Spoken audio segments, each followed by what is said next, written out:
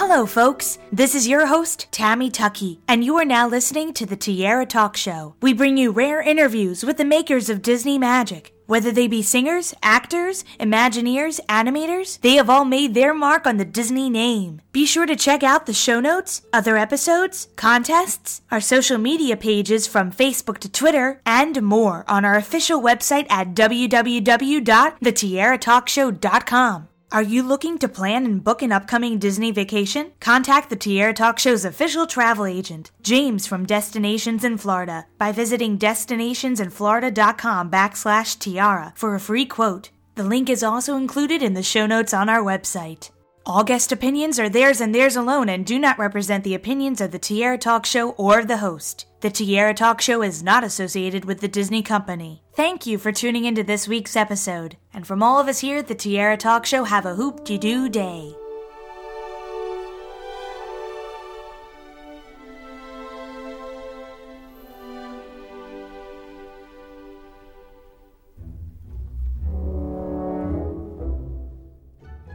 I'm excited to welcome this week's Tierra Talk Show guest, actor Phil Morris, to the show. Welcome, Phil. Hey, Tammy, how you doing? I'm doing wonderful. How are you doing on post-Thanksgiving? I'm actually very good. I just got off the tennis court, got to work off those pounds from the calories. The gravy. The gravy is really what does it. People think it's the turkey. It's the gravy. I know, that's what it is for me too. That and the mashed potatoes, both together, the combo is just ridiculous. So I'm so glad to have you on the show to talk about Atlantis because it has its upcoming 15th anniversary, which is pretty wild. You know, it's been 15 years since the movie came out, and it did very well at the box office, and it almost spawned a TV show, which we'll get to in a second. But I really wanted to talk about when you first were involved with the project. Was it from the very beginning, or was it later on post-production? Or Oh, no, it was right from the beginning. How I got involved, and I don't know if we discussed this last time because we had a couple other guys on, but I had been known to Don Hahn and Disney from The Legend of Mulan. I came in and did the scratch track, which is the animator's preparatory work for the film, and you know, in lieu of getting Eddie Murphy, who ended up doing the Mushu character that I did the scratch track for, they get actors like me who come in and approximate what an Eddie Murphy would do, so that they can get started, because the time consideration is so great and the workload is so intense for the animators. They can't kind of wait for the main talent sometimes. So they knew me from that. I came in and did all the movie of the Legend of Mulan prior to Atlantis, so I was on their radar, and I came in to do another scratch track for Atlantis, and it was just like a real early prep track for the animators. And I said to them at the time, I said, well, you know, if you don't find a Morgan Freeman or a Danny Glover, give your boy a call, you know, and literally, like maybe a month, I don't even know the time frame, but about a month or so after that, they called and said, hey, you're the guy, you know, you're Dr. Sweet in Atlantis. I was like, what? So that's how I got involved. So yeah, I was involved from the early days. Were they showing you animation as you were going along, or did you see this after most of the majority of the voiceover was recorded for this? After most of the voiceover was recorded, they would show us. Ron Husband was my animator, my specific animator. So they would show us the character studies and the different views of the character that Ron had drawn for me. So they had a big board up with all of Dr. Sweet's expressions, and then they would film me as I was shooting, as I was recording, and then they would incorporate my facial movements and the jaw. You see, the jaw is mine and the smile is mine, and so then when I would come back the next time, they would show another board of character views, and it would look more like me as Dr. Sweet, which is brilliant. And this was a big deal because this was the first animated African-American male character in a lead role in an animated Disney film. But prior, they did John Henry, which was a short animated film the year before. When you're going into this, was there a lot of talk about this? And because I remember there was a lot of promotion with Dr. Sweet. Not really. You know, the groundbreaking nature of Dr. Sweet wasn't really in my consciousness while doing it. I don't really think that we had conversation about that between all the directors, you know, Kirk and Gary and Don. No, I just, and I think it's better that we didn't consciously like play that in our heads. Might have manipulated the performance in a way that would have been inorganic, or the rollout of Dr. Sweet in a way that was inorganic. It's never mentioned in the piece, thank goodness. And we just reflect on it because it is a groundbreaking step for Disney. It's a groundbreaking step for any major animation house to incorporate a major African American character, whether it's male or female, in their animation projects. They'd had voices before, and of course Uncle Remus was a real live character in the Song of the South. I know my Disney people. So no, but I'm very, very happy and proud to be, having voiced Dr. Sweet and have him take that place in the Disney pantheon of characters. Now, I would assume that during this time, from what I have researched, that usually it was everybody in their own recording booth by themselves. And nowadays it's more of they like to have everybody riff off of one another. So did you get a chance to work with Corey Burton or any of the other cast members? Or? It was just me. The only person I even saw other than me during my recording was Jim Varney, who I met outside of the recording studio. But it was all just my character, and they being the directors, would inform me how Michael J. had done Milo and had done this scene, or how Jacqueline had done hers, or how Corey had done his, or so they would let me know the history of the scene. But I didn't play opposite anybody ever.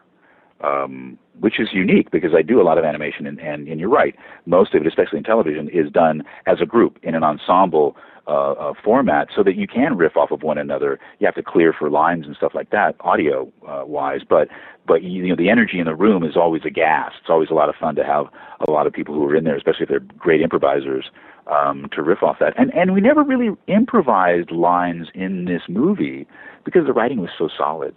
And, just getting back to what you said about the multi-ethnicity and diversity of the cast, that made it, to me, a brilliant film. It's an action-adventure film. It's their attempt at visiting Adventureland, which Disney doesn't do a whole lot of. So it was new for them, and it possibly was a little ahead of its time, which is why it maybe didn't get to me, in my opinion, the kind of real emphasis and interest that it should have. And now it is, because people now in reflection are seeing, wow, what an interesting cast of characters, what an interesting rollout, what an interesting adventure, what an interesting parable for all of human, kind of existence right now and coexistence. And it's a really interesting movie. So I hope people continue their passion for this movie. You mentioned Jim Varney, and it was very, very sad because he didn't even get to see the entire film completed. He passed away. What was it like to talk to him for a little bit? And besides him being Cookie, of course, he just seemed like a really nice person from the behind the scenes feature that I did see. Well, Jim's whole reputation and his whole vibe was as this kind of everyman character who gets caught up in these crazy situations. So to bring that to that, and certainly Jim was an incredibly intelligent and bright man, he was just a regular cat. I mean, I literally saw him outside of the studio. He was sitting on the bench before his session or after his session, I forgot, smoking a cigarette, and then just, how you doing, kid? And I'm like, I'm great. Oh, man, it's great to meet you. And we chatted a little bit about what we were doing and how special it was and how kind of cool it was and how cool each of our characters were. He loved Cookie, and you can hear it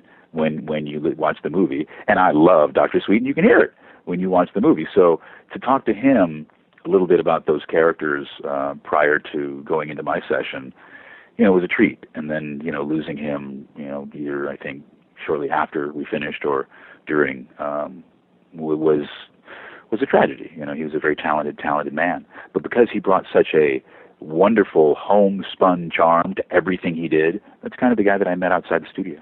I really love this film, and I wanted to hear a couple of your favorites in the film. So did you have a favorite character besides Dr. Sweet that you just thought was too funny? Moliere. Are you kidding me? And Vinny? I'm going to say money. Come on. It's just... And Cookie, got your bears, beans, lard, coke, and meat, and then James Garner with the voice that could cut through steel. It's just these are, as we talk about it, obviously you can see my passion for this movie. But on my top three would be Moliere, Vinny, and Audrey. Did you attend the opening premiere for this film at, I think it was at the El Capitan? Yeah. I was at the premiere with my daughter and a friend of hers and my wife. And, Disney does it right, man. They have live performances beforehand, and then they have, a beautiful rollout of the movie with a live orchestra. And then at the end, we go back to a cordoned off area where there's a whole park, dedicated to the theme of this movie, whether it's Atlantis or whether it was Tarzan or whether it was whatever.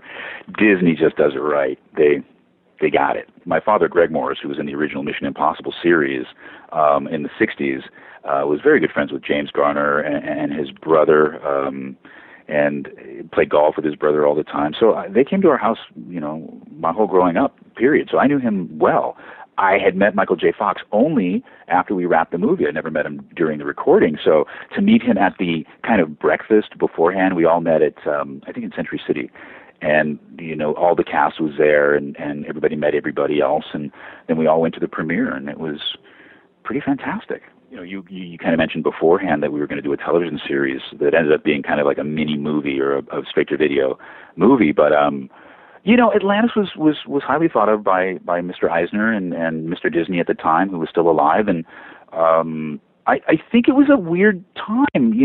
The week before Shrek came out, and there was a lot of Disney bashing in that movie, and Shrek was kind of the cool kid on the block, and if you liked that, you couldn't kind of like Disney, and so it really didn't matter the content of our movie because they had stamped the logo Disney on it, and for some reason people were hating on Disney, and it came around the same time as Atlantis, so it was easy to take pot shots, and they were like, oh yeah, and they don't sing in it, there's no dancing fish, so. I think we were just a victim of bad timing, in a way, and the movie could have been much, much bigger and much more well received. Disney is deciding to recreate some of their classic animated films as live-action films. So if there was a chance, Atlantis would be selected as that one to get its own live-action film. Is there anybody in your mind you'd be like, automatically, that would be Dr. Sweet. I would choose them. If I couldn't do it, I would love to see you do it, Phil. But if you couldn't do it, who would you love to see in that role? Well, I'm going to give a shout out to this man, even though he has unfortunately passed away. Michael Clarke Duncan, who was the actor who played the character in The Green Mile, would have been a perfect choice. He's physically, I'm not Dr. Sweet. Dr. Sweet's a big, imposing, bear of a man. I have that voice, but I don't have that stature. So somebody like that would be brilliant. Maybe Ving Rhames. He's got the voice. He's got the bearing. He looks good bald. So there, I'll stay with Ving. Now, if you got to Atlantis, let's say Atlantis was real, we got to see a lot of Atlantis, but not too much. But from what you saw in the film, was there one thing you'd be like, oh, you know what? I'm going to go straight to that and do that first. I want to see this site, or I want to ride one of the fish, or I want to, find out more about the history. Yeah, I think I'm a bit of a Dr. Sweet guy, so I'm a historian. So I would want to know about the architecture and how it came to be, and the evolution of the people and how, they evolved, and I think that would be the most interesting thing to me and to Dr. Sweet. Riding the fish would be a great thrill, but how did they get there? Why are they that way? Why is this whole place this way and nowhere else in the world is like this?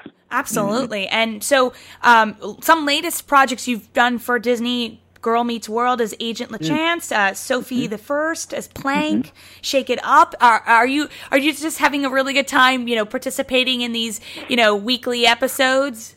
I am actually, and I didn't know how much fun I was actually going to have with it all. And I do a lot of stuff for Disney Imagineering, and I just have a ride over at Disney World Epcot Center called GM Test Track. And I'm the voice you hear from the moment you get on the ride to the moment you pick up your belongings. You're joking! Look around your seat. No! Oh my goodness! Are you kidding me? Yeah, it's a great ride. It's very popular, and I just went back in and revoiced some lines for security purposes and seatbelt safety and stuff like that have changed over the years with the ride. So I'm all over the Disney universe. I've actually done a pilot that I don't know if they picked up called Boys in Blue, for Disney that we were waiting to see if they were going to pick up this month or not. So we'll see if next week or so they pick it up. But I'm all over the Disney universe. I love their product. They have a lot of good characters for me to play. And I'm a bit of a child myself, Tammy, so it's always fun. And I have to say about Girl Meets World, because you mentioned Girl Meets World, if I may, Will Friedle, really good friend of mine, an actor who's also on the show, wrote that episode. And he wrote that character for me. And that was awesome to be able to play with a friend of yours who's writing something for a place that you love working, and you go in there and you have the best time. And Tammy, I just have the best life sometimes, and I had to give my shout out to Will. Since you're such an amazing Disney fan, we'll have some great theme questions. They're called the Fab Three, so we'll start with the Donald one, which is, as a child, what Disney film was one of your favorites to watch? Pinocchio. The animation was brilliant artwork. And as a child, I got it. I got this. This was different. You know what I mean? This is it. I understood clearly that there was a step off when I was watching these films. So absolutely Pinocchio, which as a child and a young boy especially resonated. And our goofy question, besides the Atlantis characters, what Disney character do you think would be your best friend if you met them in person? Maybe Aladdin and Thumper. He's Bambi's Jiminy Cricket. And our Mickey question, if I asked you to name any Disney song at this very moment, what immediately comes to mind? Whistle While You Work, right? And with what I do and the work I do, I'm pretty much always whistling. Well, thank you again for coming on the show, Phil. Listeners, please go ahead and follow Phil on Twitter at... Yep, Phil Morris. Yeah, there you go. Thanks so much, Tammy, from your mouth to Mickey's ears, and thanks so much for the fans for listening and loving the movie.